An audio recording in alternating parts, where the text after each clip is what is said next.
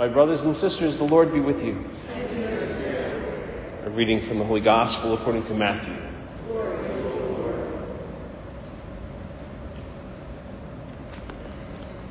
Jesus said to his disciples, "As it was in the days of Noah, so it will be at the coming of the Son of Man. In those days before the flood, they were eating and drinking, marrying and giving in marriage, up to the day that Noah entered the ark. They did not know until the flood came and carried them all away. So will it be also at the coming of the Son of Man.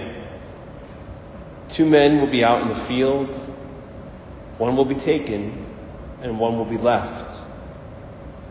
2 women will be grinding at the mill, one will be taken and one will be left.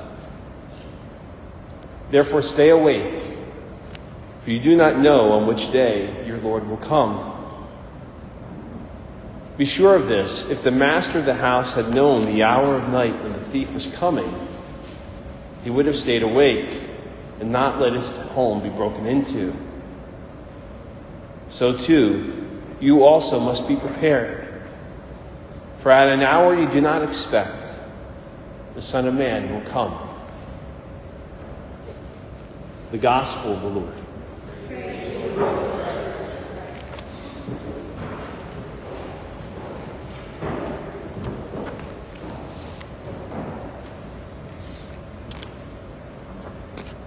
In these days where people are said to be more divided and polarized on more issues than we can imagine, it can be hard to predict what will be the next thing to create a reaction or an overreaction. For example, a couple weeks ago, we went through the twice-a-year changing of clocks from daylight savings time to standard time, where we fall back and change our clocks an hour early before going to bed on Saturday night. As someone who struggles to get the proper amount of recommended sleep per night, I'm already a fan of getting an extra hour. In fact, I'd love it if we did it every Saturday into Sunday. Of course, we don't actually gain an hour back. It's just returning our collective clocks to where we had sprung ahead and lost an hour back in March. Well, about a year or two ago, legislation had been passed to abolish this twice-a-year changing of the clocks. The argument being that not only does the springing ahead and falling back seem to annoy a large number of people, but the change has actually been scientifically linked to all kinds of physical and mental health problems for people, and also has been shown to cause an increase in car accidents the week after the time change. So originally, the proposal in the United States Senate was to keep Americans permanently on daylight savings time. But then a whole bunch of medical associations and scientists started pushing back, saying that if we're going to lock the clock, as they say it, standard time is actually better for a whole host of reasons, which, as I was reading through them, made a lot of sense to me personally. In any event, I think I liked a tweet from the Save Standard Time folks, only to get this onslaught of messages and memes back to me revealing how controversial a stance this actually was. I wasn't prepared to being asked if I was secretly a vampire. Most of the other messages went along the very snarky lines of saying, yeah, you gotta love standard time, nothing like eating lunch and watching the sunset. The illusion of daylight savings time is that the days are longer. In reality, all we've done is manipulated the clock to fool ourselves to think that we have more daylight. The number of minutes that the sun is up doesn't change because of the time we set our clocks. By late June, we're at a peak of almost 15 hours of daylight per day. And by the end of December, we'll be hitting just under 6 hours of sunlight. The changing of the clock doesn't change that fact. If anything, the clock change just calls attention to this natural phenomenon that in winter there's less daylight than there is during summer. But one of the things that all the messages and memes that I got from the pro-daylight savings time crew highlighted was how much people disliked darkness.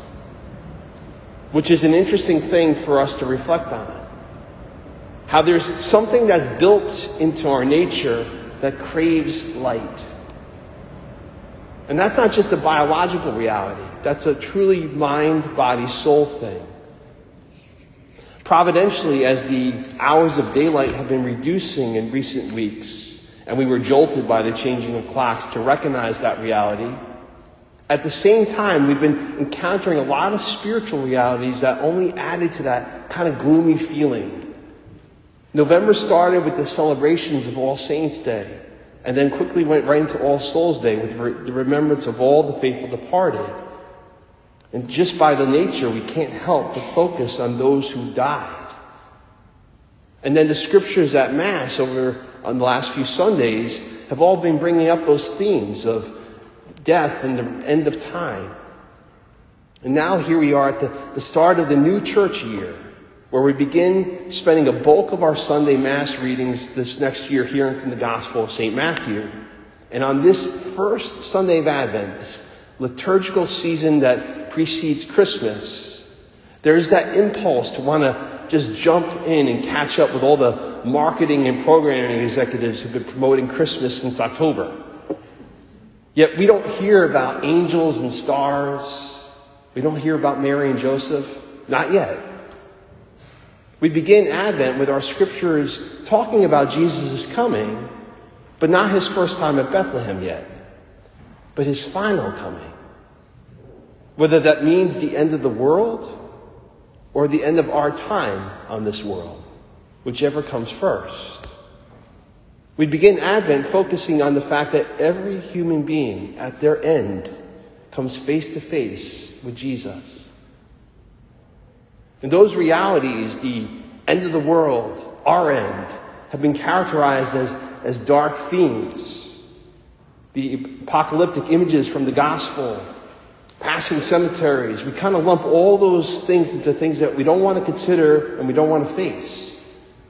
Kind of like changing the clock. We try to distract ourselves from considering them or deceive ourselves to believing that we're in control by ignoring them. Yet the gift of the season of Advent is meant to very gently turn our gaze to accept those realities. That yes, there will be an end to our world and to us. But that shouldn't be something that instills fear for those of us who are believers. God instead wants us to use the darkness, to recognize that this season of Advent as a season of hope. And hope isn't optimistic or pessimistic. It's realistic. It's made to mean that we reflect on what's not of him in our world and in ourselves. To acknowledge all that's not right, all that's broken, all that continues to break. To see how often we've fallen for the lies that someone or something other than God himself is in control.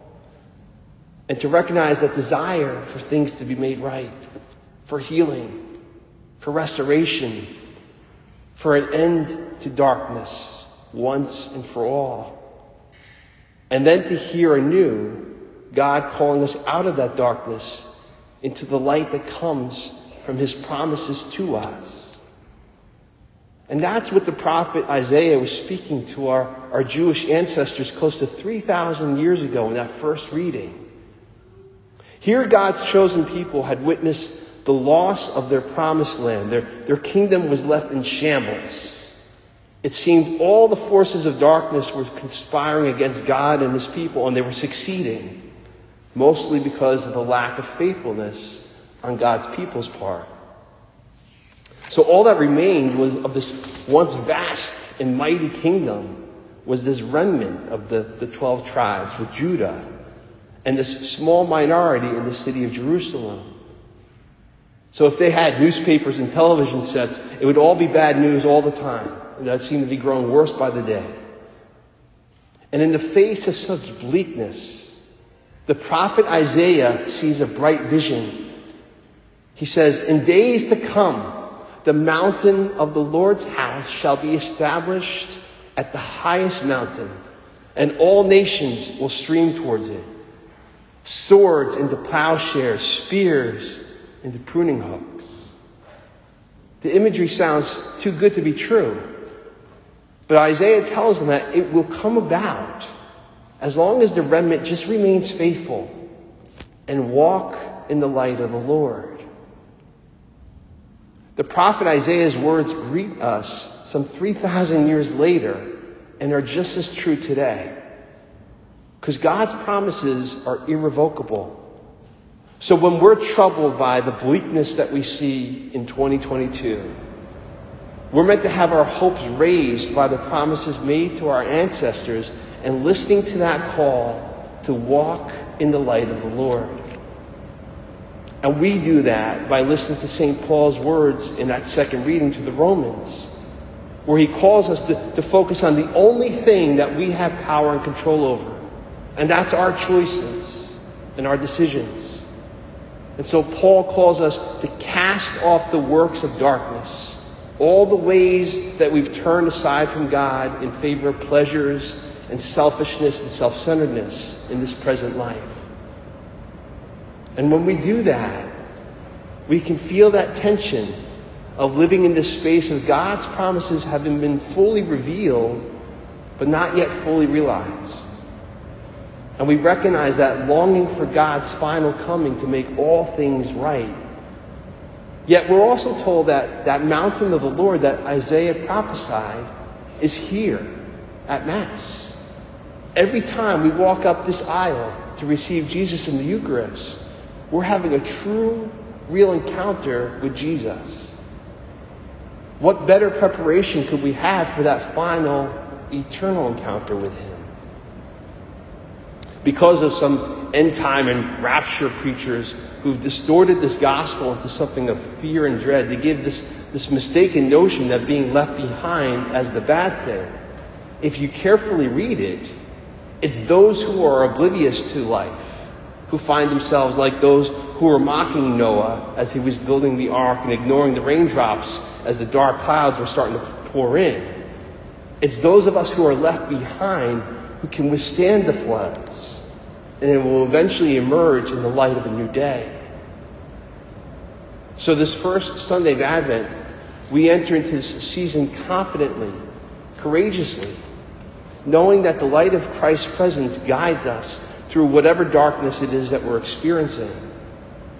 He comes to give us the eternal daylight that our hearts and souls long for. When we remember that Jesus comes not to condemn us, but to save us if we let Him.